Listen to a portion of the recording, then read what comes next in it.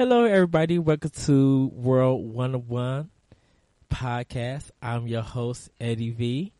Joining me is once again Big Papa himself, Mr. Larry Giver. Bop, bop, bop, bop. Now you're going to hear that for the rest of the day. Oh, You're welcome. no.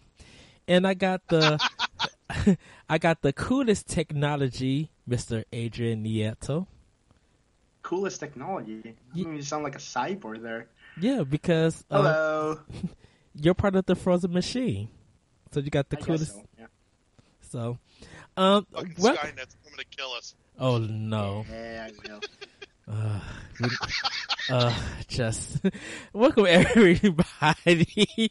We got a great show for you today. We're going to be talking about reviews, and we're going to be talking about a custom-made gun. But first, we're going to get into our indie watch. Mr. Adrian Nieto, can you tell us what's up? Actually, before we start with indie watch today, we have to say our happy birthdays to Edward. That is turning. How old are you? Well, no, we're not gonna say that. I'm 36. But he's okay. Well, all right. I'm so he's 36 today. So happy birthday! Exactly. So he's 36 today. So a round of applause. Yay! Happy birthday! Thank you. You had cake already. I actually had ice cream and a cupcake. All right. So after I should get ice cream after this. I'm getting ice cream for you. Well, not for you, for me, but I'll eat it thinking of you. And I just want good chocolate cherry double dipped ice cream or cherry double dipped cherry chocolate ice cream. That's what I want. Sounds hardcore. I want some too now. All right, now let's get to business. So Indie Watch, yes, we're talking about Oxenfree today, which is a game made by. I want to say Midnight Studios, if I'm not mistaken. I believe so. You can look that up while I'll keep talking. Oxenfree came out this year on, I believe, February on both Xbox One and PC. And the reason why we're talking about this game, first I forgot to actually say, Indie Watch is a segment where we talk about indie games that we're excited about, that we're playing, or that are coming out, or that they're already out. So we're excited about them.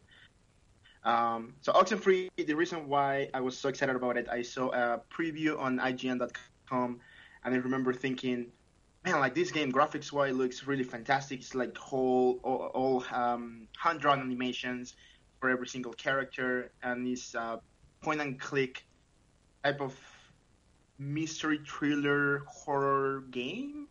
I think it's fair to say. The mechanics are very simple. You interact with things, you talk to people, and you're trying to get out of an island that is kind of like cursed or something. And this game is developed and published by Night School Studio. Night School, yeah, thank you. Yeah. Night School Studios, yeah. And they're ex-Telltale and ex-Disney developers. Yeah, which is, it's hardcore, right? Like, you know that those guys, they mean business.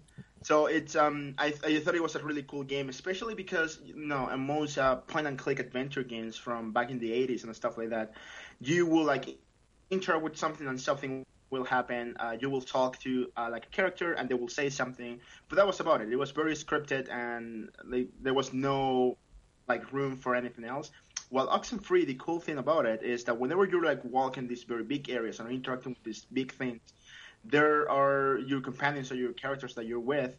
They will say something, and you have 3 or 4 or something different options that you can answer, and the conversation changes depending on what you said. It doesn't really affect, or at least it hasn't where I am right now. I have something between 2 hours into the game or something like that. It hasn't affected any decision or anything in the game, but I just thought it was, it's kind of cool. It feels like I'm playing this character, I'm right there talking with this other character about, everything that's going around me, right? So I thought it was really cool. What do you guys think about, the graphics and the gameplay, if you guys saw any videos? I know you guys haven't played it, so let's just talk, graphics and stuff like that. I like the graphics. I like the art style that they decided to go with. It's kind of kiddie-ish. It almost is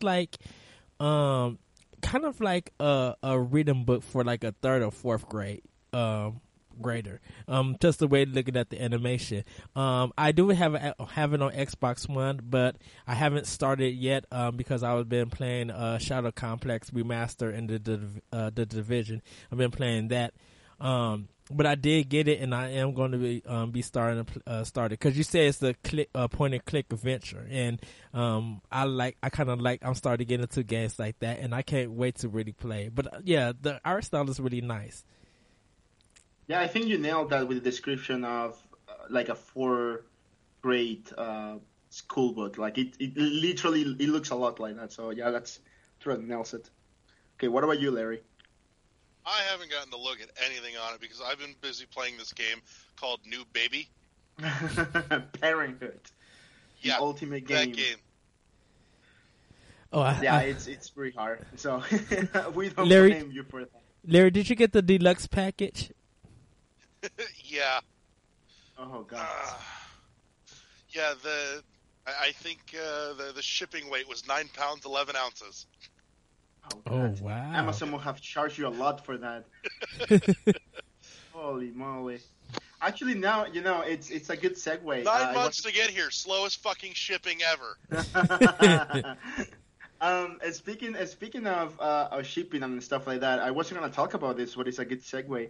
The Oxenfree Collector's Edition. I don't know if you guys saw it, but the Collector's Edition for the game was like this mini cooler that had, of course, a digital version of the game with a code that you can get, a map of the entire island where the events of the game take place, a can of beer with like a sleeve or something to keep it cold, a flashlight, and like a couple of pins and stuff like that. And I thought, like, man, that is a really cool collector's edition. It's very unique, very different from anything else that I've seen on other video game developers. Right. So, like, now that you guys hear this, what do you think about that collector's edition?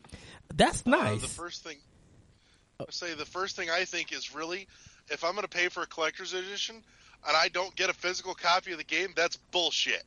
That shit pisses me off. Well, but it's like the game didn't release on retail, right? So it's only on Xbox Live and Steam. Yeah. So, I mean, what else are they going to do? They can't print just one game. Like, it doesn't work like that, right? Right. Well, if you're releasing it on PC, you could totally print discs. Well, you have to think indie developers versus AAA developer and publisher. They and you could say the same thing with Yacht Club with Shovel Knight, but with them they had to make a lot of money for them to even make a physical copy, and they had to kind of raise the price for that. Where this game is just now coming out, they probably had to finance it themselves even with the Kickstarter money. So they probably didn't have enough to do a physical copy, because if that was going to be the case, I think they probably would have to add more money and ask for more money on Kickstarter to get a physical copy. So yeah, no, I agree. And let's face it, Larry, who on earth buys physical copies for PC games anymore? Like, who? You know what? I still like having physical copy. Even if it's PC, I still like having a physical copy. I agree. I love my physical copies. Every time I get a game or I buy a used game or something that doesn't have like a case or something, I will just I won't even buy it. I'll just leave it. I like my complete physical experience. Right. That being said, though, like, if you go anywhere, any retail store, you go to GameStop, you go to Walmart, anywhere, Best Buy, the PC section, it's laughable. It's like there's like 3 games, and there's only major games, right? You have the most common ones, right? You have your Assassin's Creed, mostly Ubisoft games, actually, like Assassin's Creed, The Division, and whatnot. You have your Call of Duty, and you may have like a Blizzard game, right? Like a World of Warcraft expansion or something. There's nothing else to it. So, I mean... Well, it's because I still think it's a cool collector's edition. I mean, it's because of Steam itself. Why spend extra money into a physical copy that really people know that they're going to make more of their money if this comes to any kind of PC port? Might as well make it digitally, and might as well make it put it on the Steam platform, because Steam is a really big platform for a lot of PC players. So not only are companies saving money, they don't have to worry about the used game market for that matter. Yeah, that's very true. I mean, it will be very bad for a small indie developer group that they print this collector's edition with a physical release of the PC game, and then they have, oh, we only sold like 3.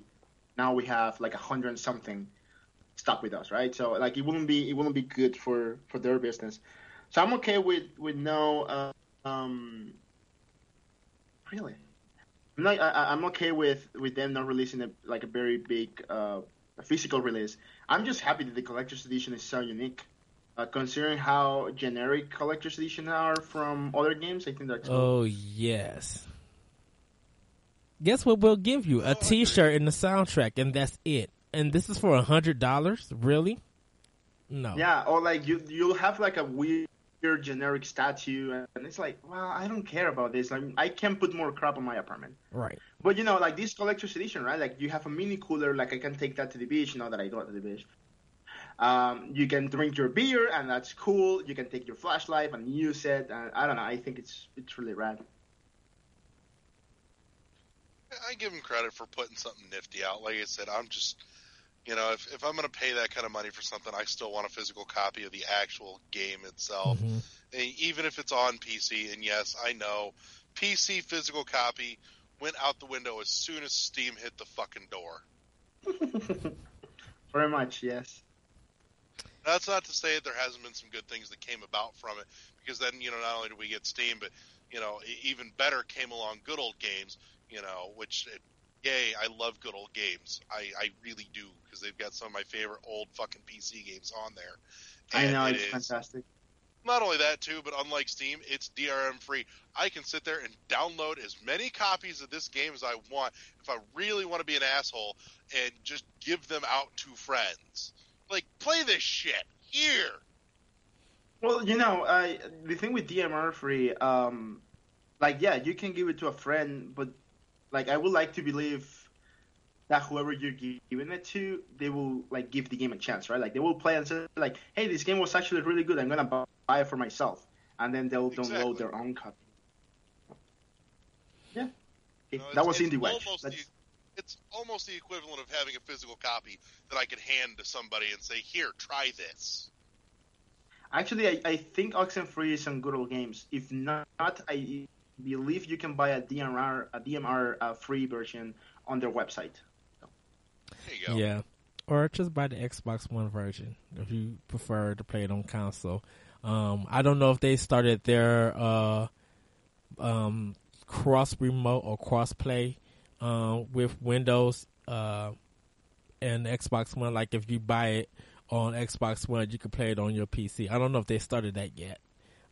But if they did and you could do it, I say, go that route too, if you prefer it. Yeah.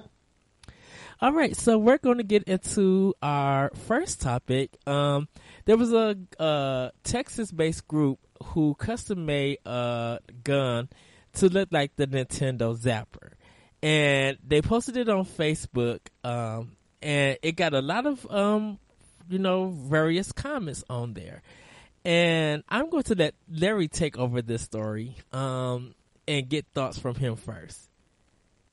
All right. For one, that is a sexy fucking gun, and I want one. Somebody get it for me. I want it. Whoever in the hell did this did a beautiful job just detailing the hell out of it.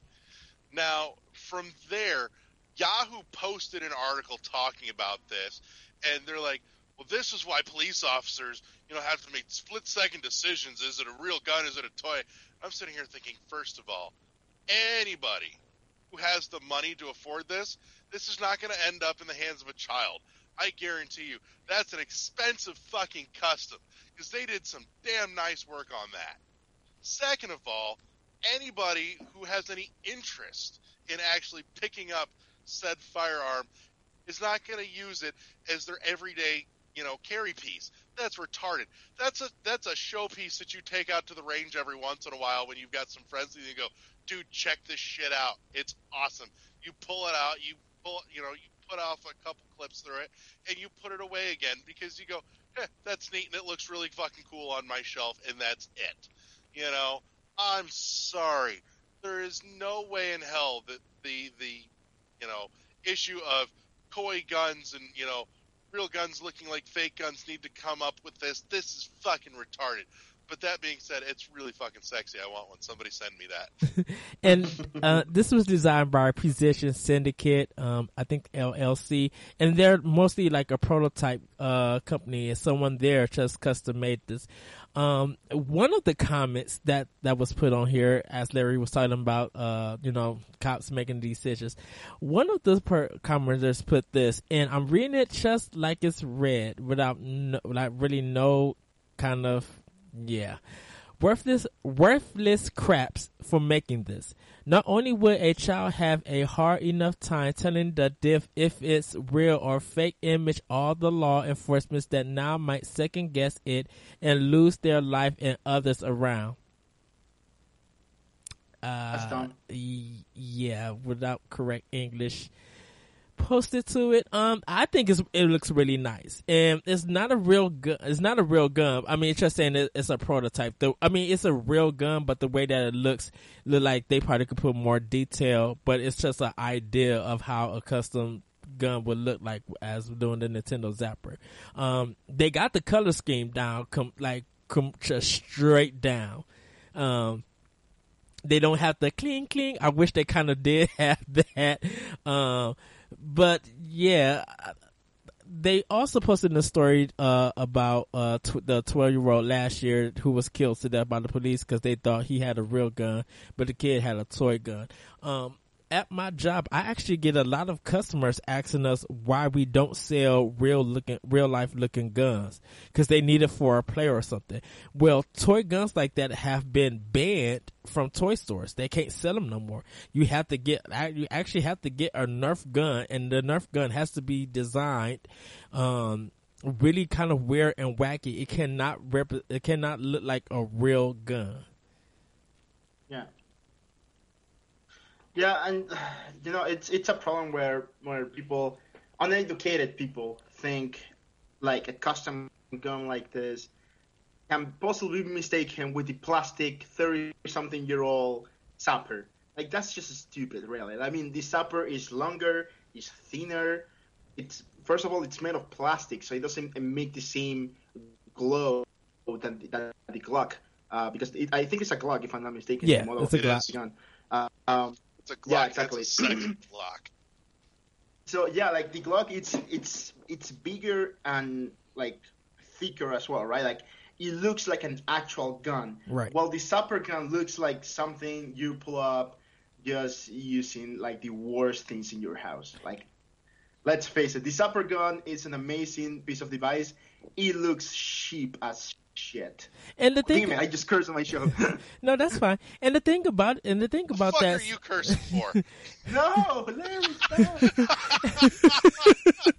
well, the weird thing about it is just like how many kids know what the Nintendo Zapper even is or how it looks like, unless you probably played Smash Brothers or your parents or friends showed them that. A kid wouldn't know that. Like, what grown adult is going to leave a Glock that looks like the Zapper out in the open for a kid to show off or a kid to get to? In fact, you have to, I don't know if it's law or anything, but you have to buy a gun case to lock it. That's kind of required for you to even actually have one. Like, really? Like, okay, honey, we're going to... No, I think Larry nailed it when he said, like, this is a very nice looking modified gun that you just put on display. Like honestly, if it was me, if I was the one owning that gun, I wouldn't even take it to the range. Like, if I did, I would just like show it and then put it back, because like I wouldn't want it to like spoil or anything, right? So, I mean, I can understand people being afraid from stuff, but they need to be smart about what they're being afraid of. And think about it, like, if you shot somebody with the gun, do you get points? Like, do you Can you imagine that? like, oh my goodness, I just killed 6 people. I got 700 points and a bonus. Like, really? Yeah, Little 12-year-old Tommy on the playground. I shot Billy in the head. Where's he gonna respawn? Yeah. And do you have Well, and do you have to treat it like House of the Dead? Like if you run out of ammo, you just switch the gun off somewhere and then it comes back up. that's such a good game.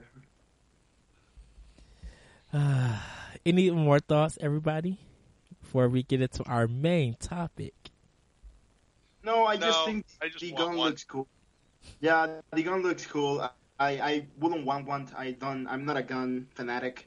I really don't care. I'm more of a sword guy.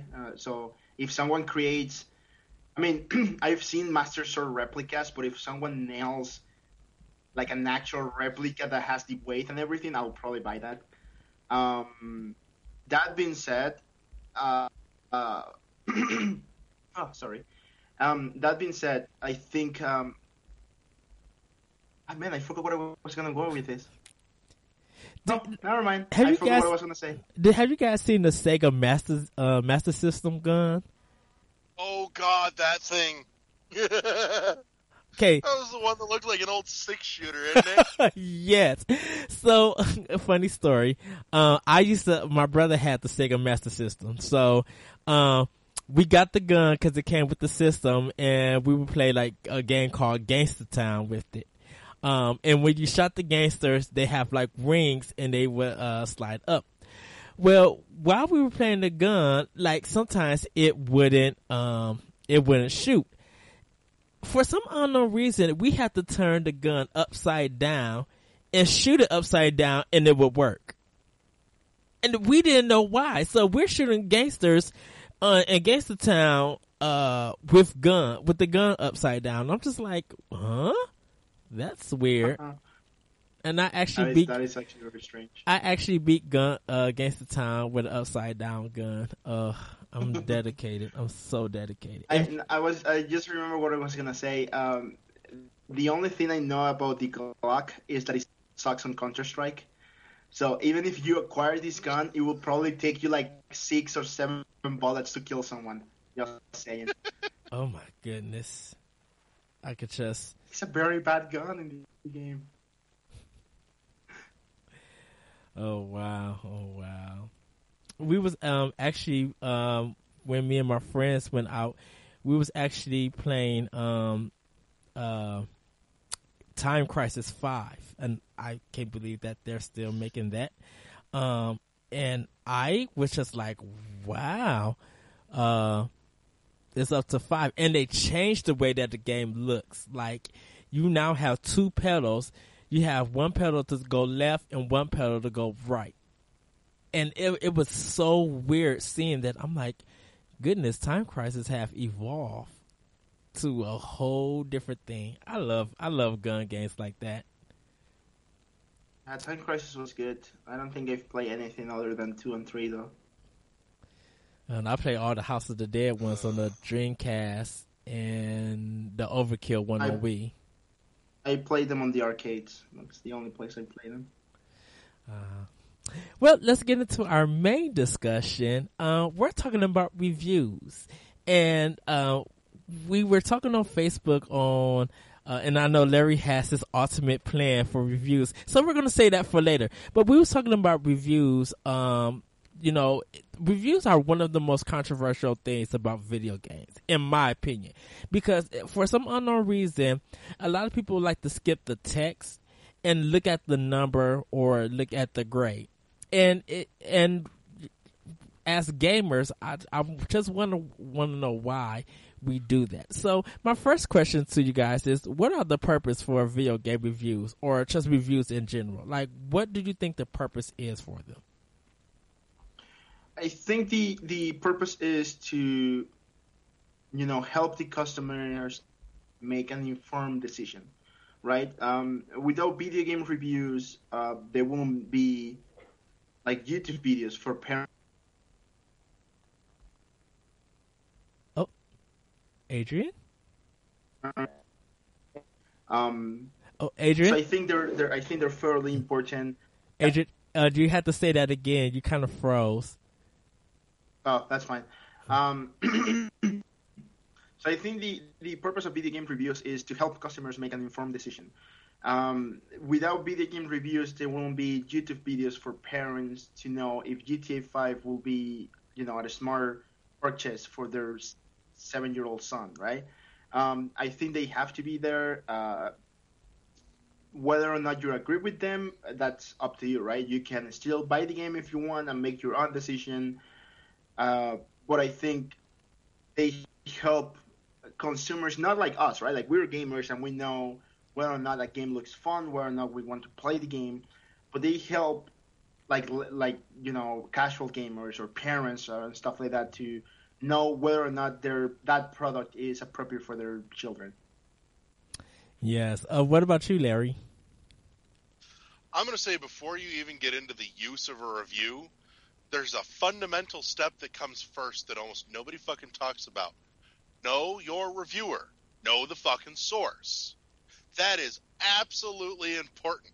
Because for God's sakes, if you're going to sit there and read a review about a game that you're excited about, and it was reviewed by somebody that we'll say it's a long established series, and it's reviewed by somebody that hates the fucking series and everything that it stands for, why would you read and or use that review? This person has a set of tastes that obviously don't match up with yours. Find a reviewer whose tastes generally fall in line with yours. Start there. As far as the use of the review, I generally have my mind made up whether or not I'm going to buy something by the time it comes out. That being said, it's kind of nice to, go through a review and say, and see some things to either A, look out for, some things to get a little extra excited about, now that somebody's played through the final version, and B, it's nice to get a heads up if, I should expect some problems or some issues here or there, instead of being caught off guard going, oh shit, my thing just crashed. It's nice to know if something's a little bit buggy, and then I kind of temper my expectations to go along with that. And at that point, my experience is not nearly as marred by it because I knew what I was walking into from the get-go. There are instances where I'll read a review and on something that I was looking forward to, and by the time it comes out and I read the review, I find out in the review that the game's completely butt-fucked broken, then I won't pick it up. That'll stop me. I'll go, well, I was excited, but shit's broke. I'll wait till it's $5 in a used bin somewhere, and then maybe I'll put myself through it just to get the experience. But if it's completely, broke-ass experience, then I'm not going to drop $40 to $60 on a new game for it, But if it's a case of, okay, I should expect a hiccup or two here or here, then it's nice to know that walking in. That helps me enjoy it a little bit better because I'm not caught off guard, when I've got that heads up. And I like how when reviewers, when they talk about the review, they say that even though a game might get a 10 or A+, it doesn't mean that the game is perfect. And I think there's some people in the community who wants a game to be completely perfect, where there's just a whole bunch of pros and have no cons. You're not going to have that. Definitely in the modern age of gaming now. If you want to take, for example, Aliens Colonial Marines, how the trailer kind of tricked everybody into thinking of what the game is going to be. And then when the review actually came out, it came out when the game came out. So they was expecting people to go off what the trailer was and pick up the game and sell it without reading the review. Definitely when a game like Alien Colonial Marines has an embargo that you cannot put your review out till actually maybe around 10 or 11 o'clock in the morning. Well, don't forget that a lot of reviews that come out might have different time zones. So you won't know anything. So all you could be based off of is the trailer that you see. And definitely for me, when it comes to like Nintendo. Like, I know I'm going to get a great product because of the games that they purchased in the past. Where something like Ubisoft, I'm definitely going to wait to the review because of their products not being good. Oh, Pikachu, Pika. Why do you guys think the number system is so important in reviews? Like, why do people really skip the text? And even with your because your advice, Larry, is really good. Know who your reviewer is, and if they like that kind of genre or not. Why do you think the number game is like so important to reviews? Because people want justification. They want to feel, they want to feel that they're right. That they're excited about a game. And they just want somebody, to fucking agree with them. It's ridiculous. And frankly, and we'll get to it, but the number system, that 100-point or 10-point or 50-point or 5-point scale needs to go out the fucking window. I believe the number system is something you take with you when you're talking to your friends. Like, hey, I love this game, and it got, like a 10 or like a 9 or something, and on IGN. You should totally check it out because, it must be a good game if they're giving it like a high review, and I like it, right? So some people are moved by the number. I don't think I am. For example, Mario and Luigi Paper Game for the 3DS got like a very low score on many websites recently. But I was like, well, you know what? Whatever. I don't really care about the number. Like, I played the game, I had fun, and even though I agree with some of the points they say, I still think the game is worth checking. So yeah, like I'm not one that cares for the number. I care more about like the experience. If I see a review, if I read a review, and just like Larry said, it's like buggy or broken, then that made me not want to get the game. But if what you're saying is like, oh, it's too short, that matter. Why is that important? How much money did I pay? Like, did I pay $60 and it's like a 3-hour game? Well, maybe that may be a little too much. But did I had a good experience? Like, did I enjoy my time, those 3 hours for $60? Then maybe it was worth it, right? Like, I paid $20 an hour for like a really good experience. So right, maybe it's not that bad. And definitely people continue to look at Metacritic and be like, well, that's kind of the defining number for this game. And there could be a really good game that, has a really high Metacritic, but, it might come out and people might not actually really like it, and just be like, how did this game get this high of a score? Definitely for me, I like reading the text first before I look at the score and look at the pros and cons. Because I read reviews definitely from IGN. I read them from Destructoid. I listen to like Jim Sterling, like when he does his reviews. Polygon, I read it from. Like even in like the MVC Video Game Book Club or just the community, and like even beyond the stuff, I listen to different people's opinions about a certain game and try to hear their pros and cons. And definitely for me, if I look like that's going to be interested in that type of game, I definitely pick it up and I would give my own impressions. I don't try to give a review because I'm not definitely for me, I'm not a professional reviewer, but I like to see where some of their pros and cons are at that other people have been talking about. To me personally, like the number game doesn't really matter because some people will ignore the number game. Definitely with me working at retail and I have to sell that type of game, I have to go off reviews and like their number score and tell people, well, this got a 7.5, but it's still good. I did pick it up and I did play it and it's worth the purchase. And some people be like, well, because you said it was a 7.5, I'm not interested in that. And definitely for me, I think it is important for some people. I think depending on what the site is, and I think Resident Edge, one of the sites that said they was getting rid of the number game, or some kind of magazine or website said they was getting rid of numbers, and when they put out the review out, it was just going to be text, and people actually got mad about that. Like, they wanted a number to be attached of it because they felt like with a number attached for it, it'll let me know if I want the game or not. Yeah, and I remember when Splatoon got reviewed and it got like a 7.8 or something like that, and everybody was just like raging about it. I was like, well, what's the matter though? Like, why doesn't matter that it got a 7.8? In my heart, I think Splatoon is a fantastic game. For me, it's something that I enjoy playing. So for me, it's a 10. Why does it matter if it's a 7.8 on a website? Like, what's the problem? Just move on, play the game. Like, why is this making your decision so important?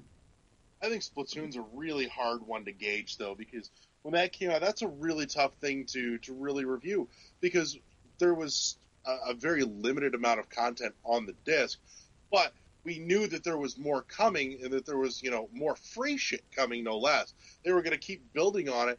It's just that, what was there on the disc to review at time of release was so limited, and that was taken into consideration in the review. And so it's kind of a torn. It's like, what we have is not a lot, but we know there's more coming, but we can't review what we don't have yet.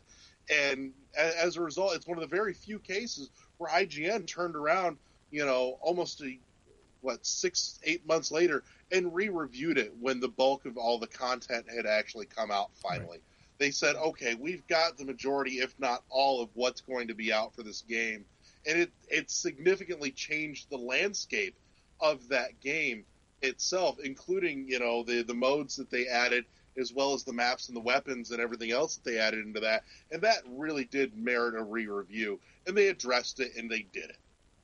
Yeah, and definitely with to me personally, when the demo came out for the tester online, and people were actually able to get in, I think that kind of sold people where they didn't even need to care what the number was for the review. People were just like, "Wow, I'm having like tons of fun of this.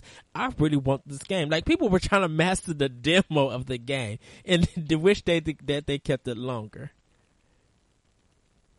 Yeah, I mean, I was on the boat of, please do not re-review this game. They did it anyway, and people were still mad that they didn't get like a higher number. That's when I get mad about stuff, right? It's like, well, it's whatever, man. Just move on already.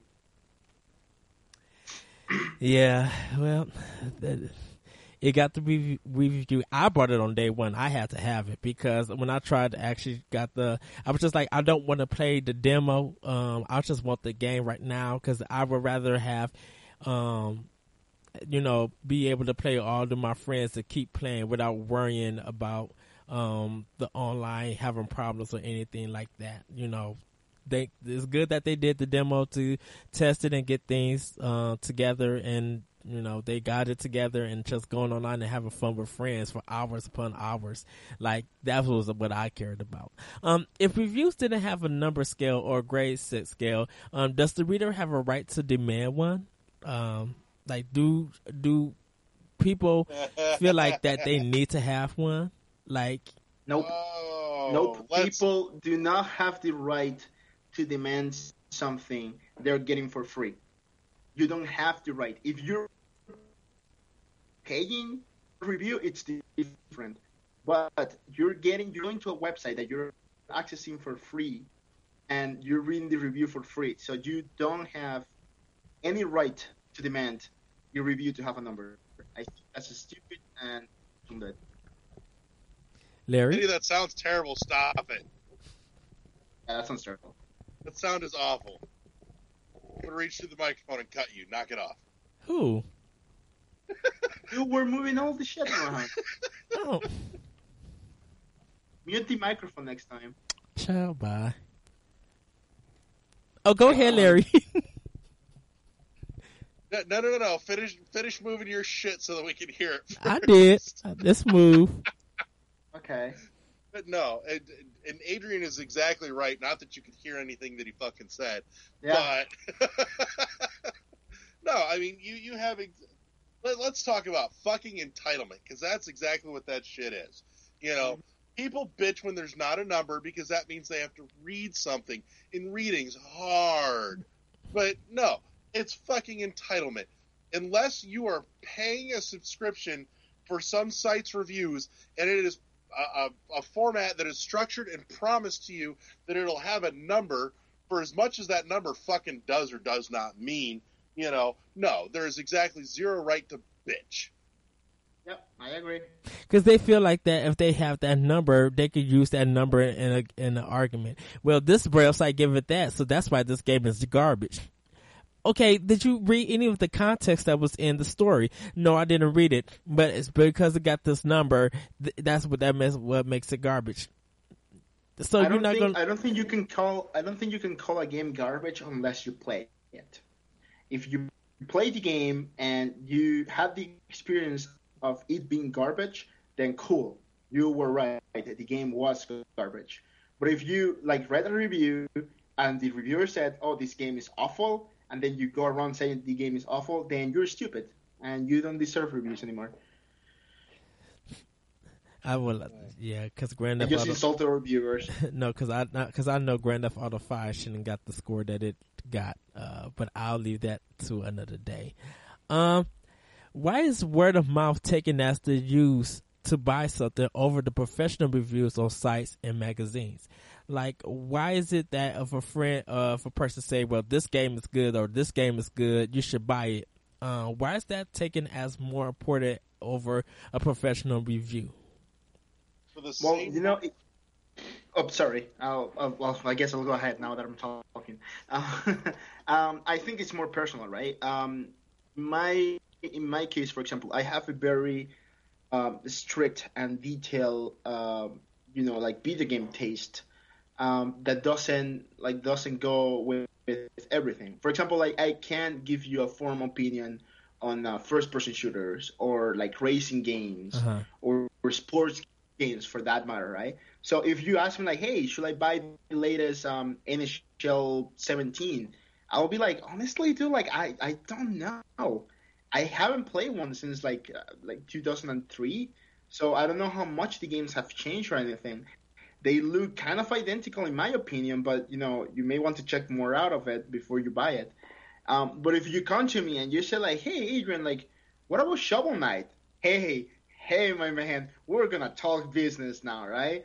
So it's very different, and I have many friends and with very different tastes all over the place, and I trust their judgment sometimes. I normally give them one chance.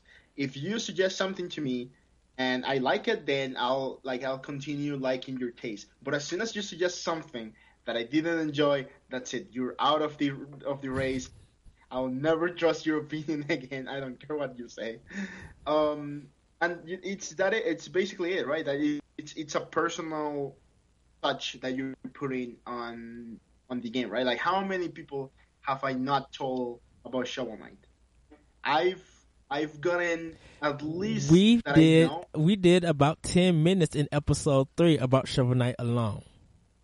Yeah, exactly, right? So I got I think 5 or 6 people into Shovel Knight just by talking about it, right? Just by saying hey, you should play this game. It's awesome because of this and this and that. So go and buy it right now. So that just shows you how a personal review can influence whether or not you buy a game. Larry? Yeah, and for me, the other thing too is that, and very much what I was saying earlier plays into this. Know your reviewer, and in this case, when it's word of mouth, your reviewer so much better because it's somebody that you know personally, and not just a personality or a logo on a website that's giving you the review. It's somebody that you know. You know what they play on a regular basis. You play fucking games with them. You know that somewhere there's a shared taste, or what the difference of opinion is. And on a side note, why are we talking about hockey? Because there hasn't been a relevant fucking hockey game since the Sega Genesis. Well, That's it the was last time a hockey game was good. Was that I Wayne live in Gretzky? Canada. It was No, the first sport that came to my mind. that is true. You guys are known for some good hockey in Canada. Yeah, there you go.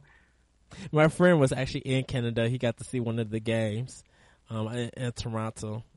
I don't know what team it was, but he got to go see it.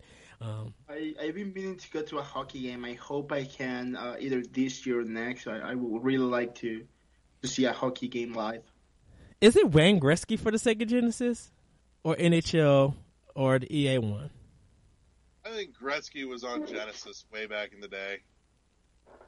And Adrian, if you ever come down and visit, we'll take you over to the Compton Ice Arena over at Notre Dame for a hockey game. Sure, I'm down for that. I'm thinking, yeah. We're a stone's throw from Notre Dame campus, so we'll take you. Nice. I think that with the word of mouth, you just, like you guys said, you know this person very well, you know they taste, and so you take it. I think sometimes for me, word of mouth is not good enough. Because definitely when I'm selling a game and telling a person about it, and I give them like the full stuff that they love, they be like, "No, because the game got too much reading, so I'm not gonna get it." Like, why even ask me about my opinion about a game if I'm giving you the stuff that you like, that fits your taste, and you just, throw it over your head and just be like, "I'm not gonna take it anyway." But you asked for the question about the game. Like, why would you even ask? So definitely for me, unless you're interested, unless that's your taste in your own personal library, don't ask me if it's good or not. Because my thing is to be like, I'll say that it's good. I'll give you what it is, and if you don't take it, then you're a person that just be like, you know what? Don't even ask me. Read the review, rent the game, and see for yourself. Or go online and play the demo. Like, download the demo if they have it. That's my thing. Speaking of demos, actually, sorry, just a quick segue. Speaking of demos, but man, like, more games need demos. Like, there is not enough demos for games anymore. I mean, yes, you can play the beta right now, right? But that's just for like a multiplayer aspect of the game, right? Like, no, give me a demo of the single player content. Let me know how the game is and how the game feels, so I can know whether or not I'm gonna like it. I actually think demos are more important than a number or a review or anything, because if you play the demo, you can play a demo for like half an hour, an hour, or something like that, and then you can say like, hey, I was very much into this. I wanna play some more, right? So more demos out there, please. Well, with demos, they want to sell the game on the multiplayer. They don't want to sell it on the single player because they know that single player is not strong. Well, then I don't want to buy a game on the multiplayer. I want to buy it on the single player. Yeah, and a lot of people want that. A lot of people be like, you cannot sell me a game on multiplayer alone. Because once you cut the servers, what do I have? Yeah. That's true. And that gets questionable to me. At least give me 2 levels of a single player game, or even just give me 2 levels that you created with that ideal of what the game is going to be about, with its gameplay mechanics. Give me that kind of idea, so I could be like, okay, if you guys are in the right path. If this is going to be in the actual game, in the single player, I'm down for it. I'm cool with that. But if I gotta reserve a game to get a demo, no, that's not about to happen. Yeah, no, I don't agree on those either. So, see, I miss the heyday of like the 360, because every game coming out had a fucking demo on Xbox Live, and now that shit's all gone. It used to be, it didn't matter if it was a live arcade game or if it was a full retail game. Everything coming out had a demo. I could try anything, and it was great. And they even announced that over here. The demo's available. Go and try the demo. Now, Nintendo. That's a company that's confident in their product. Yeah, exactly. I mean, if you're not putting a good product out there, or if you're scared that a demo is gonna drive away customers, then why are you putting this game out at all? What's the point, right? because they think that they could, like I said, they think they could sell you on multiplayer. And I'm like, sometimes that multiplayer is not enough, and sometimes multiplayer is not the factor that's doing it.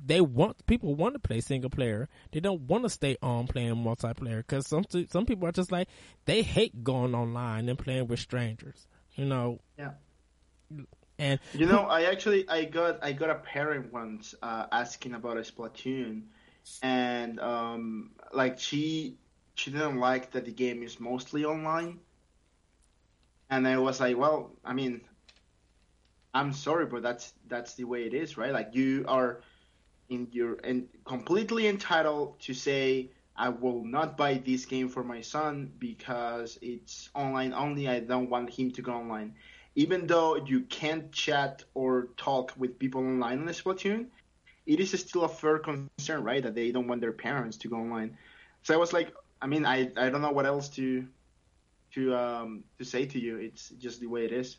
I mean, I do mention that the game does have a single player, but I do mention that it's mostly online multiplayer because that's what the game is kind of sold on, like 3-minute matches and you're good to go. But if you don't want to do online, there is a single player attached to it that's really fun and really creative. Your kids would get into it. Like, I sell it to them that way.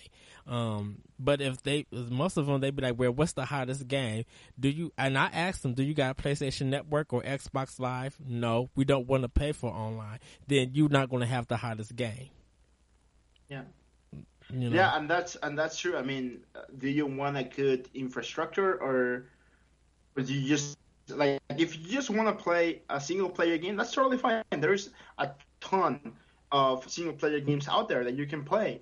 But I do agree, like, the industry is mostly moving into a multiplayer, like, online environment that I'm not okay with for the most part. But I mean, customers, they vote with their wallets, right? Yeah. If the majority of people say, "Hey, I don't want to play this game because it's mostly online," that's fair. I mean, just don't buy the game. And definitely, if the review is like really focused on the multiplayer and barely on the single player, that becomes a problem. That really does. Yeah, I agree. Because sometimes with the reviews, they be like, well, the online section wasn't really working, so now we have to wait to play the online section before we can even do the review. Well, we got to wait till the game comes out, because that's when the servers are going to go live. Yeah. Which is the problem with many online games, right? Like, it was a problem with Splatoon. I think it was a problem with like Battlefront and stuff like that. So, I mean, just the way it is. Splatoon, though, at least, even when it went live, right out the gate, there really wasn't a major problem. Once the stress hit the servers, they handled it extremely well. Mm-hmm. Like, it may have taken them forever to finally do, an online, shooter, but when they did it, holy fuck nuts, they nailed it. It wasn't all this day one crashing, everything's broke because we didn't test anything shit. Day one out the gate, their stuff worked the way it was supposed to, as promised. And I love reading people's tweets and stuff. Be like, yeah, I was going to play 15 minutes of Splatoon. It's 5 o'clock in the morning, and I started this game at like 12 p.m. Be like, really? Yes, Splatoon is great. Can a review cause controversy, or do the readers' community cause it? Like a review that, and we're going to talk about the gem starting and digital homicide controversy. We'll talk a little bit about that. Don't shake your head, Adrian. I'm sorry. But does a review cause controversy? Like, when people don't agree with a reviewer because they gave another game that's in that same genre a higher rating, and gave this thing a lower rating, even though they might do the same things. Like, do you think that's like very big? Like, is it important or anything like that? I think it's the community that causes the controversy. I mean, like, the biggest controversy that I can think of in the recent years was the Mass Effect 3 ending, and how people were like, they felt betrayed because this game got like a very high review, and it was like the ending of Shepard and the Mass Effect franchise, and they were like, well, but you didn't tell me anything about the ending, so now I need to bitch about it. And I'm going to follow you. I'm going to follow you up with a different game when you get done, Adrian, or after you and Larry get done. Well, it was just it, right? Like it was. I remember that, and I remember a lot of people talking about it, and it was like, you know what? I haven't gotten to the end of Mass Effect 3, so I'm not gonna see anything about it. And I finished the game, and I remember when I finished Mass Effect 3, it was 4 a.m. Sun was rising here. It was, like a warm summer day. And I remember, like, I had my window open and everything, and I finished the game, and I was just, like, sitting there on my chair, like, holy moly, like, what on earth did just happen? And I remember, like, I had to lay down and, like, just really think what the events of the game, right? And then I went online and started reading the controversy, and I was like, really? You just, can't believe people are looking for a reason to complain about this game. And I was like, this is a case where the community creates the controversy. It has nothing to do with the review. And I just moved on after that. Larry?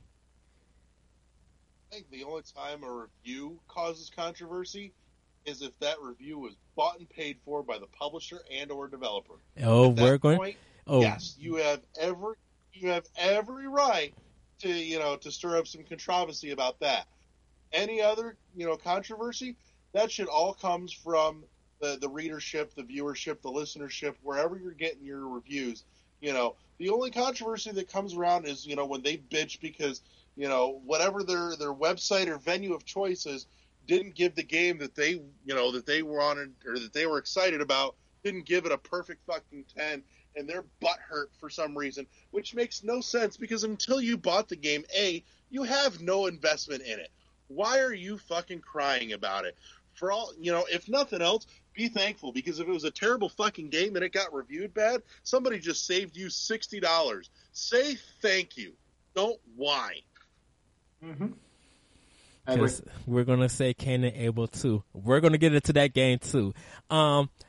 Metroid Other M and Bayonetta 2, two big controversies. And with Metroid Other M, it wasn't so much about the story. It was much about one of the reviewers that was on Adam Sester's show on G4 was doing a review about Metroid Other M and kept talking about Samus and having these feminine emotions and stuff, and how she's supposed to be a cool bounty hunter and stuff like that. And the reviewer focused so much on that, they didn't focus on graphics, gameplay, in other aspects of what makes the game, a Metroid game. They didn't focus on about that. They focused more on about Samus and her emotions and stuff. And a lot of YouTubers were really upset about that because they felt like you focus more on this and didn't tell us nothing about the game. So you gave it a low rating based on some emotions and what you think what Samus is, compared to we want to know about gameplay, we want to know about graphics. And like you can find videos of it on YouTube, and people were really upset with this reviewer who was also a female. And a lot of people just blame that. They think that she didn't even play the game. They believe that there was a person who wrote a review and had her read it. Compared to something like Bayonetta 2, where they was focusing more about Bayonetta being sexist, or the game focusing more on her sexuality instead of the graphics and gameplay and stuff. Like, and people were complaining about how it's detrimental to women and stuff like this, and it was just like, it's not detrimental to women. It kind of got weird because no one said about anything about Bayonetta when it first came out. If you want any controversy about the first game, it ran worse on PS3 and fine on Xbox 360. So why now that the game came out on Wii U, Bayonetta 2, you focusing more on her movements and thinking it's too sexual? And you think that the review should be about other things else, because there's a lot of reviewers Definitely, Polygon. People were really mad about that one.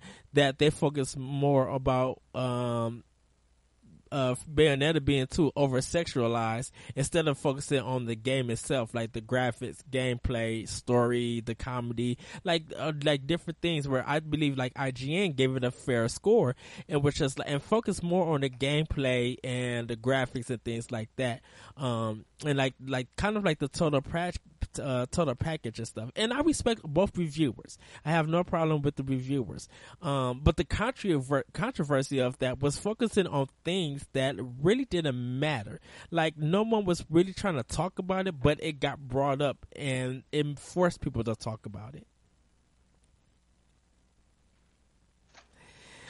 I've been shown something, and I can't say what it is. This mic, and I'm going to cut you, Adrian. I'm not going to say. Sorry. I was shown something. Where we were shown something, and we cannot talk about it. We're under a fake embargo, so we're not going to say anything about it. No. You and I aren't under any embargo. That's just me. Well, I'm trusting you guys. So we're not going to say. That was your mistake. we're not going to say anything what we saw. You just have to wait. Cool. But like I have 0 words to say about anything. I will guard your secret with my life. I'm going trying to get back on topic. But like that was kind of the big controversy. Now, Larry, you mentioned about developers paying for a good review, and that kind of happened like to some of the YouTube bloggers that they was paying them, and stories even came out. They were just like, if you give us a good review about this game, not only did you get the game for free, but we will pay you something. And the game, people just made so much good, reviews about it. And a certain game came out and it was garbage or it was average. Like people were just like, why would you as a developer or a publisher do that? I honestly I don't know.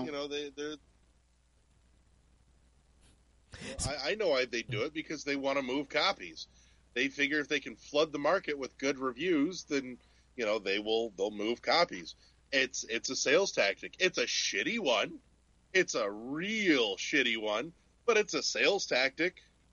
That's marketing after all. And what do you guys think about when publishers invite people to come to their company to review the game? I think great. Let them go. If you want to fly my ass out somewhere to come take a look at your game and review it, then fine. But know that I'm not going to, I won't put together any kind of review on anything unless I've actually, had a chance to sit down and play it all the way through. The conditions in which I play the game in may have a minimal impact, but if any, but again, if there's any impact, it's minimal. If I'm going to review a game, which I'm not one to do, I look at a game and go, okay, I had fun, but what makes my opinion any more valid than anybody else's? But that's just me. I know I have weird, obscure taste in games, so I don't do that. But, if I was to look at it, it would be a case of what experience did I have with the game, not anything surrounding it. Did you guys, I don't know if you heard the controversy, and this one doesn't have to be a review. It was a Guitar Hero preview that some guy was writing for Polygon, and he talked about how uninterested he was into the game. He was just really there for the drinks. And when he got a chance, he actually went to go talk to the developers and just ask them questions and leave. Like, he didn't really play the game. I don't know if the story was like a fake story or anything, but it really gained some controversy right there. Just like, why would you send a person who's not into musical games like that and was just there for drinks, and why would you allow him to publish? Why would you, as a website, allow you to publish something like that? That was their bad call as a website, and managing their writing staff. That was their stupid call. I won't fault the guy if the boss says, "Hey, go do this thing, and you just look at it and go, I have exactly zero interest in this, but sure, there's booze, fuck it. You know, somebody in the, in management there made a terrible fucking call, and that's on their shoulders, not the guy who went there. I mean, it's a job, right? So if you're told to do something, you gotta do it. You may not like it, but you just gotta do it. Yeah, I don't know how I feel about those kind of events. I'm one that is very like secretive about their work. Like whenever I'm working, like even at my office, right? Like I have my computer just in the right angle so nobody can see what I'm doing. That's just the type of person I am. So if someone flies me somewhere to do a review on site, I will say like, well, I mean, I'll do it if I'm legally binded to do so, but I probably won't like it, and I probably won't even do like a full review until I'm back to my office and do it there. How did you guys think about and we're gonna move after this question. What did you guys think about IGN when they did the Destiny review, when they were showing the game, like kind of streaming it, and then when they finally got to the end and beat it, they wrote up the review and like delivered it after I think after the game came out or something like that, and it got like 6s. It's like I think it got like a 6.0 or 6.8.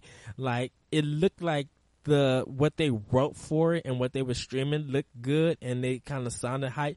But then after, when the review finally came out, they just said it was like average. Like, do you guys think that reviews should be done in that way or anything?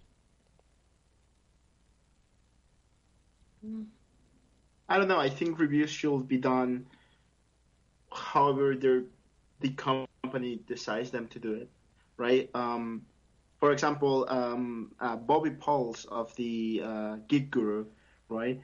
He started doing not like reviews, more of like seal of approvals to games, and I kind of like that. He just he plays the game and he basically tells you like, hey, whether or not he likes it, and I think that's fantastic. It's really good. It's very to the point. He like explains the thing he likes or the things he didn't like, and then he gives a seal of approval or not to the game. Very easy and very straightforward. So, what about you, Larry? I didn't follow any of the Destiny stuff because honestly, I had exactly zero interest in Destiny. I looked at it and went, "Oh, look, online shooter thing. Don't care. Click off." But that being said, yes. As far as what this the seal of approval thing goes, it's not a bad idea by any stretch. But again, just like what we talked about earlier, it doesn't mean a damn thing unless you know the reviewer. You have to know his taste to see if, and it might be a case of honestly where, he says, I fucking hated this game. But if you know that reviewer and you know that his tastes are exactly opposite yours, that's your cue to go out and buy it. That's true. That's very true. So our next question. Bad review go can ahead. be just as useful or encouraging to go out and buy a game as a good review. All depends on the reviewer.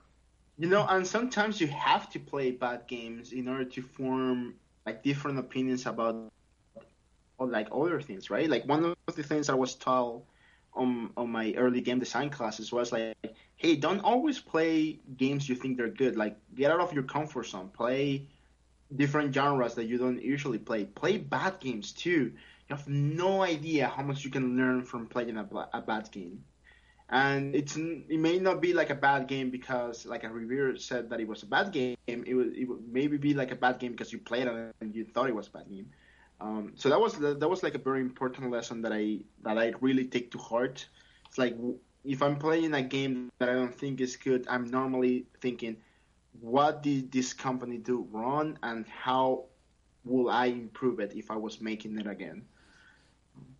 Because people was just like avoid Ride to Hell, but play it because of how bad that game is, and I'm just like, I'm not going to try that game. I believe y'all, this game looks like garbage, and I'm gonna leave it at that. Moving on though, developers and publishers have been unfair to those who have given a game that is sold to bad reviews for that product. Why is that? Should developers learn from criticism or wait to do a survey when the next game comes out? So basically that they've been unfair to reviewers who gave their game a bad score. Even though the game is being sold, some publishers and developers have put like a DMCA or a copyright infringement. And this is going to kind of tie in with the Jim Sterling part when we get to that question. Like, why is it unfair that companies might do that to a reviewer? Definitely with the YouTube bloggers. Like, should they be able to take the criticism that a review gets? Or, should they just wait that a survey comes out for the next game and just be like, what did you guys like and what you guys didn't like? I mean, I don't even know how to answer that question properly. It's kind of like a big, like very generic, big question. I think if developers are being, kind of salty about a review they got, the only thing they have to do is the same thing you have to do in Dark Souls, is just get good, make a better game next time, try again. That's it. Well, don't blame the reviewer, blame yourself for putting out a bad game.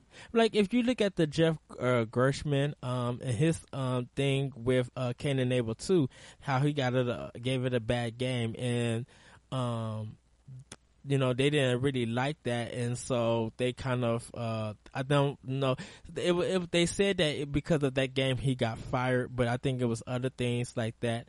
And there's stories out about that. Like, the company who published it made a big deal that it got a bad review. And there's some companies who they blacklisted people because they gave bad reviews to their games. And there's been some companies who put advertisement because they kept getting bad reviews. Like, they were acting childish to reviewers, and to other websites because they got bad reviews for their games. Well, and you know what? That's on them for being butthurt. But you put a product out into the world, and at that point, it is fair game. It is open season. You can be butthurt all you want about it, but at some point, you're going to have to own up to, if you put out a pile of shit, you're going to have to own up to it and go, yeah, that was my mess. I made it, and you bought it. But, as far as blacklisting or blackballing people for reviewing it, that's their prerogative. That's fine. But it's not going to stop anybody from, reviewing their future endeavors. Okay, you're not going to send me a copy. Whoop-de-doo. Either I'll game fly it or I'll go out and buy it, but it's not going to stop me from getting my hands on it and reviewing it. The only thing that you're doing at that point by blacklisting somebody is potentially negatively slanting their forward-going reviews on any other product that you put out because, you got butthurt and said that I'm not going to deal with you anymore. That's the only thing. But any reviewer worth their salt at that point would still be able to keep some semblance of objectivity in that issue and review the product by itself without, figuring in any hurt feelings about what the publisher or the developer did or didn't do for them after, they reviewed a product poorly, the last go round. Yeah, I agree 100% with that. Definitely, let's say, for example, Ubisoft, like, even though they get good reviews or decent reviews, I think people are very wary of them because of their Assassin's Creed brand being so buggy, and the way that they treated that Rainbow Six game that came out. Like, they didn't put no single player; they only made it online, and how quickly people left that. Like Ubisoft is one of the companies that a lot of people, like, they wait till reviews now come out.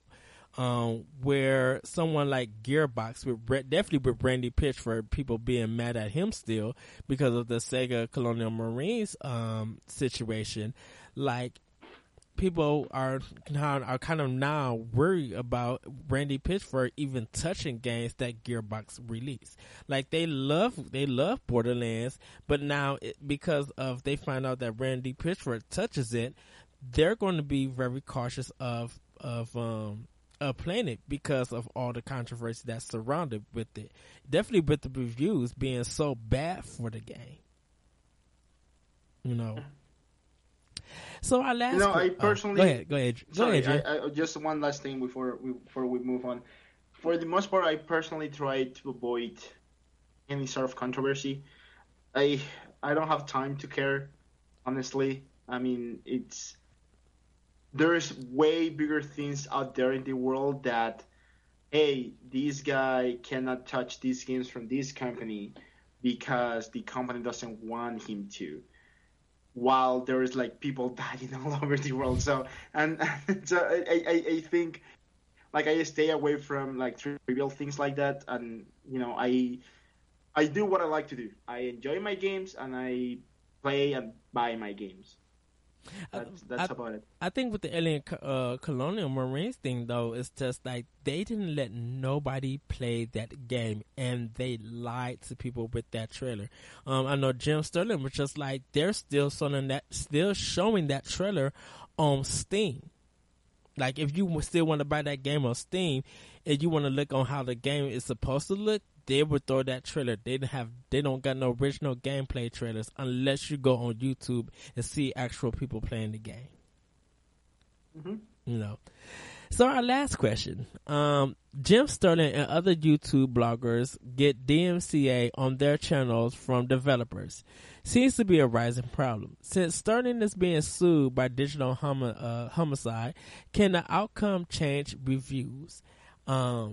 And these are early access games, Steam Greenlight games. And Jim Sterling, he does play some good ones and he does play some bad ones, and he gives his critique.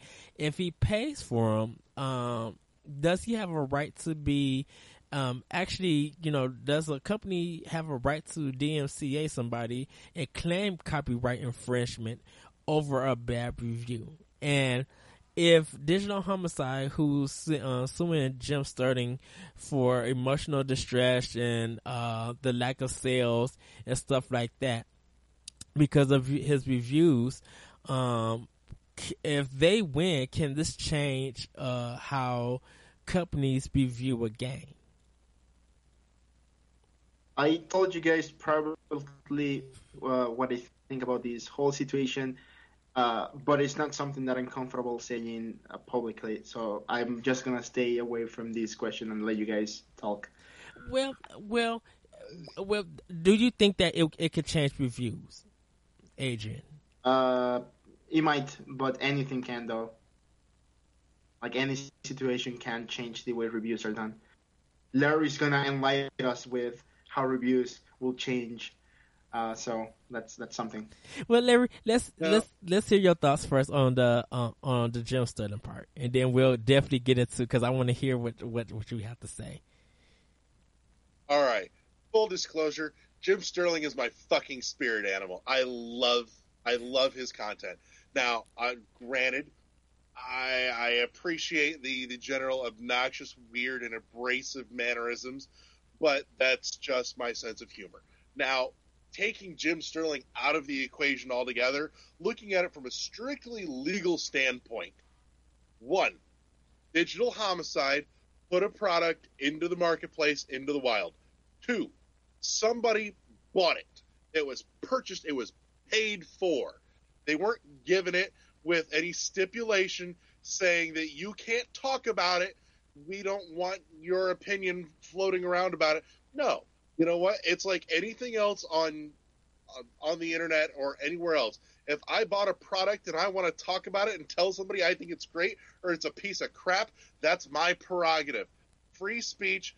Your product needs to fucking stand the test. Otherwise, it shouldn't be out there, and that's on you. Now, that being said, what Digital Homicide is trying to do is bloody ridiculous. And I can only fathom how much they paid a lawyer to take this piece of crap case. They haven't. When, frankly, even better. I can't wait for a judge to look at this and laugh them out of the courtroom and go, "You're stupid. Get out." There has been no more information about if the course of the case has been actually been moved to court. The lawyer who wants to charge them $75,000, and they went online to do a GoFundMe account so they can have people pay for the lawyer. But if you're suing somebody for $10 million and you don't have a lawyer or even have enough to get a lawyer, how are you going to sue somebody? But in addition, the only possible leg that Digital Homicide has to stand on is this. If this shit is up on YouTube and he's using footage from Digital Homicide's games, that's the only leg that they could possibly have to stand on, because they can go, "You didn't have permission to use footage of our shit." That's copyright infringement. Anything else is out the window. Actually, if that was in print or if that was in audio. Actually, it's not. When fair use is criticism is covered under fair use, because he's using it to give his opinion, to not really saying that not really to downplay the game or stuff. Then, and definitely if they're making allegations about Jim Sterling ruining their product, and the product is unplayable, Jim Sterling has the right to do that because he brought the product. Now, with Digital Homicide, even if he brought the product, they're supposed to be going back to those games and fixing them to make it better. That's what Steam Greenlight is. It's to show you, give you an idea of what the game is. If it's interested, the money that you get from people buying it is supposed to go towards developing more about that game. What Digital Homicide is doing is buying assets off of Unity, doing something together, and releasing it as a full game. Bugs, broken, and everything. Like, they're not going back to fix the game. Oh yeah, no, and there is now and always will be shady fucking developers out there that are hell bent on selling you garbage, and that's just the nature of the beast. We as intelligent gamers have over time, developed kind of that sixth sense, and where we can look at something and go, not with the 10-foot pole. But there's still plenty of other people, especially on mobile markets like iPhone and the Google Play Store, where there's all kinds of garbage out there. But at the very least, and I'm not saying it's okay, but you can at least mitigate the damage done, knowing that most of the crap that's out there that the soccer moms are going to buy are maybe 99 cents or $1.99 on whatever marketplace you're buying it on your phone, and that's not going to break the bank. It's not like paying $10, $15, $20 or more for a game that's supposed to be at least of mediocre quality, if not more so, and getting something that's a complete piece of garbage. Yeah. So, okay. So Larry's advice. This is Larry Vice Corner. How should reviews be done? The final reveal. How should they be done? All right. Plain and simple. Here's how you fix reviews and make them 100% more useful. The 10-point or whatever point scale any site uses, throw that shit out the window. Here's how you make a review stand the test of time. Replace it with a dollar amount. How much is that game worth? At what price point should that game be bought? Plain and simple. If you put out a $60 game and there's maybe 4 hours worth of content, there's a good chance it might not be worth $60. I might buy it for $20 or $30. I'll give that game a score of $20 or $30, and that tells me that at $20 or $30, that game is totally worth your money. That's what's fucking important. hold on. Coming from that though, I bought Shovel Knight for $15, but I will totally pay like 60 for it. How would that work though? Because I'm giving That's the I'm giving absolute the game epitome of more. glowing review. If I got a game for $15 that I'd have paid $60 for, I would happily I'd review it at $60 because plain and simple, I would have paid $60 for it. It doesn't mean that I have to pay $60 for it. It just means that I'm getting that much more value for my money. I'm gonna start doing that. It makes sense in every direction. I win the internet. I fixed video game reviews for everybody. You're all welcome. There you go. I'll be okay with that. I'm gonna start reviewing games with the dollar amount now. You can't beat it. It's brilliant. I will fully toot my own horn on this. I know brilliance when it falls out of my mouth. So review a game with an actual dollar price point. Would you do it like about like a game that's? Would you say like it's worth the full price? Or would you, after that, would you just be like, it's worth like $40 is for something that's average, like a budget title game. And then something that's like really garbage, just they like, look, pay $5.99 at a bargain bin at GameStop or a garage sale. Like I said, every game is, it can very well be reviewed on its own merits. And again, it's just as important, even with this scale, it's just as important to know your reviewer, to know what they value, and take that in context with that review. But, if somebody out there, if their tastes fall exactly in line with me, and I review a game at $5.99, then, yeah, I would tell that person, okay, your taste is the same as mine. You're probably not going to get $60 worth out of this game. Now, if you happen to see it in a bargain bin somewhere for 5 cents. Hello? Oh. But, there's no losing with this. Plain and simple. So anyone who hasn't picked up unfettered brilliance. Anyone who hasn't picked up Grand Theft Auto 5, if it's on sale for $9.99, get it. There you go. See, for you, $10 would have been the $10. You would have felt absolutely satisfied with your purchase. More than $10, you felt like you paid too much. If you paid less than $10, you felt like you got a great deal because you got more content and more value out of it than what you paid for it. Now, we didn't talk about DLC, and pretty much DLC doesn't really need to be reviewed. If they let you know what you're getting at the time before the game comes out, it'll be up to you if you want to buy it or not. I know there are people who do reviews for DLC, if it's worth the purchase or not. I just feel like something like that is kind of minor. Like, that one you could be like word of mouth if it's worth to get or not, or just see, like you could hear like people give impressions of it, but it'll be up to you if you want the DLC or not. I think it depends on the DLC. Some DLC is just that. It's minor. It's little bitty, add-ons. Other DLC are huge chunks of game that you're adding on. Throw back to Borderlands. DLC that came out for Borderlands was each piece of DLC was a good sizable chunk of game. Yeah. There was good value add there, and at that point you've got a couple of options.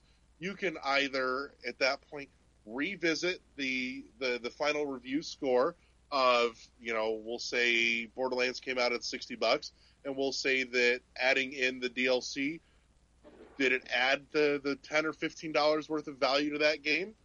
If so, yes, you add that into the score, or you can review the DLC independently and say, yes, this DLC is worth $15. If you catch it on a deal, on an online sale, for $10, then, that's where it's worth it. Yeah. Or, yes, I got so much content out of this, I totally would have paid $20 for this. I know with Shovel Knight I had to have that $15.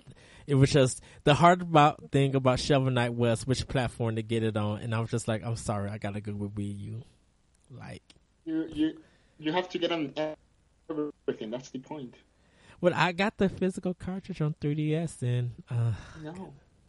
And I have it on there and on Wii U. And if I ever get a PS4, I'll probably get it on PS4 as well. don't get it on PS4.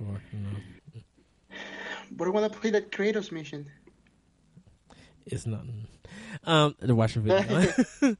So that's it for the show. Larry, do you have anything to plug? No, just your birthday, Chocolate Thunder. We just want to say happy birthday to you. Oh, thank you. Chocolate Thunder. That's how I'm going to start calling Edward from That's now the on. Chocolate Thunder. Say, Can I call- Eddie no, V's hold on. out Can I the call you window. Hot Chocolate Fudge Thunder's instead? in the house.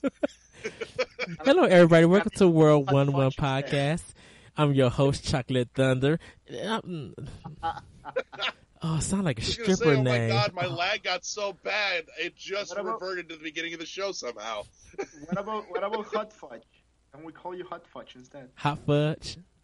Oh no, that's a stripper name, Hot Fudge. Chocolate Thunder is a stripper name.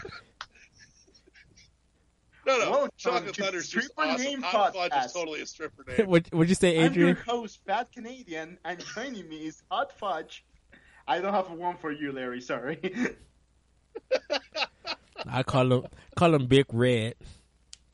There you go, Big Red. There you go. Big Red. Adrian, did you? Oh my goodness, the show.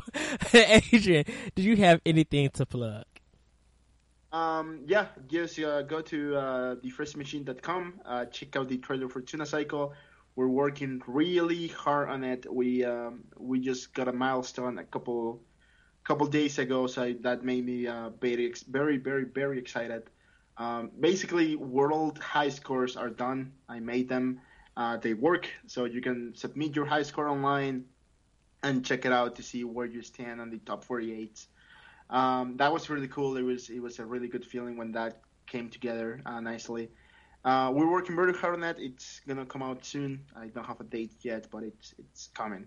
Yay! So yeah, go to thefirstmachine.com. Follow us on Twitter, Instagram, Facebook, Tumblr, YouTube, anywhere really. And yeah, just follow me. I'm Bojox. That's BOJOXC on Twitter. And yeah, if you want to talk, just hit me there. Is that all?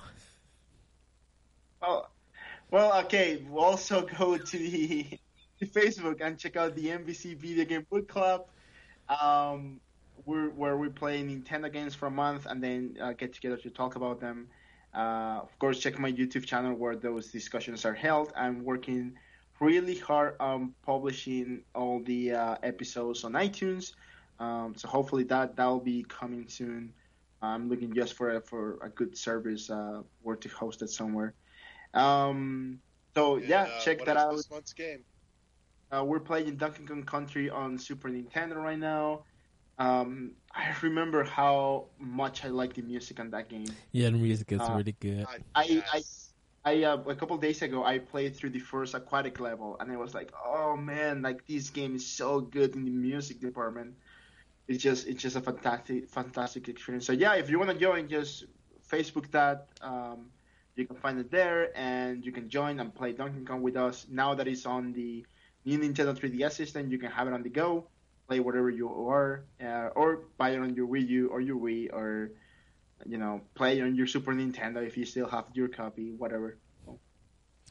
And if we want to hear more what you guys think about reviews, you can email the show at world11podcast@gmail.com. That's WORLD 11 podcast@gmail.com. For my plugs, I host another show called Optional Opinion that you guys can check out on SoundCloud and at the Anomalous Radio Network. Join us on the MVC Video Game Book Club. Just check up our past discussions on YouTube. I also do another show called the Deluded Geeks podcast at the Anomalous Radio Network, where I also co-host with some other guys, where we talk about movies, video games, comics, TV, just all things that's geeky and nerdy. So you guys can check that out. this month for my optional opinion feature, I'm doing a feature called, well, it ain't Mario, where I'm talking about B platforms. I am talking about Bubsy, but I'm not doing the hour show. The Legend of Zelda. I love Link. Yay. The rumors and stuff, I just want the reveal. I don't care about all the rumors for the Zelda U thing. That'll be a discussion for another day. But I'm doing that, coming at the end of this month. Oh, Pikachu, Pika. Can I tell you, I was thinking about Pikachu, like, in a nightcap and some pajamas, and it was just like, I kind of want a plushie with that. Like, Pikachu with a long nightcap hat. Like, I'm so nerdy. I don't know why. That's just me. That's fine, dude. But yeah, I'm talking about B-rated platforms like Punky Skunk, me, Tony, and Larry. Tony, who was our West Coast correspondent, he couldn't make it. We got talking about old PlayStation 1 games, like very obscure and rare PlayStation 1 games. So if you guys know any, email us at world11podcast@gmail.com and talk and tell us about it. And like give us a list of what you guys think also. But that is the show. Until next time, we will see you guys later. Bye. Bye. Peace. Peace.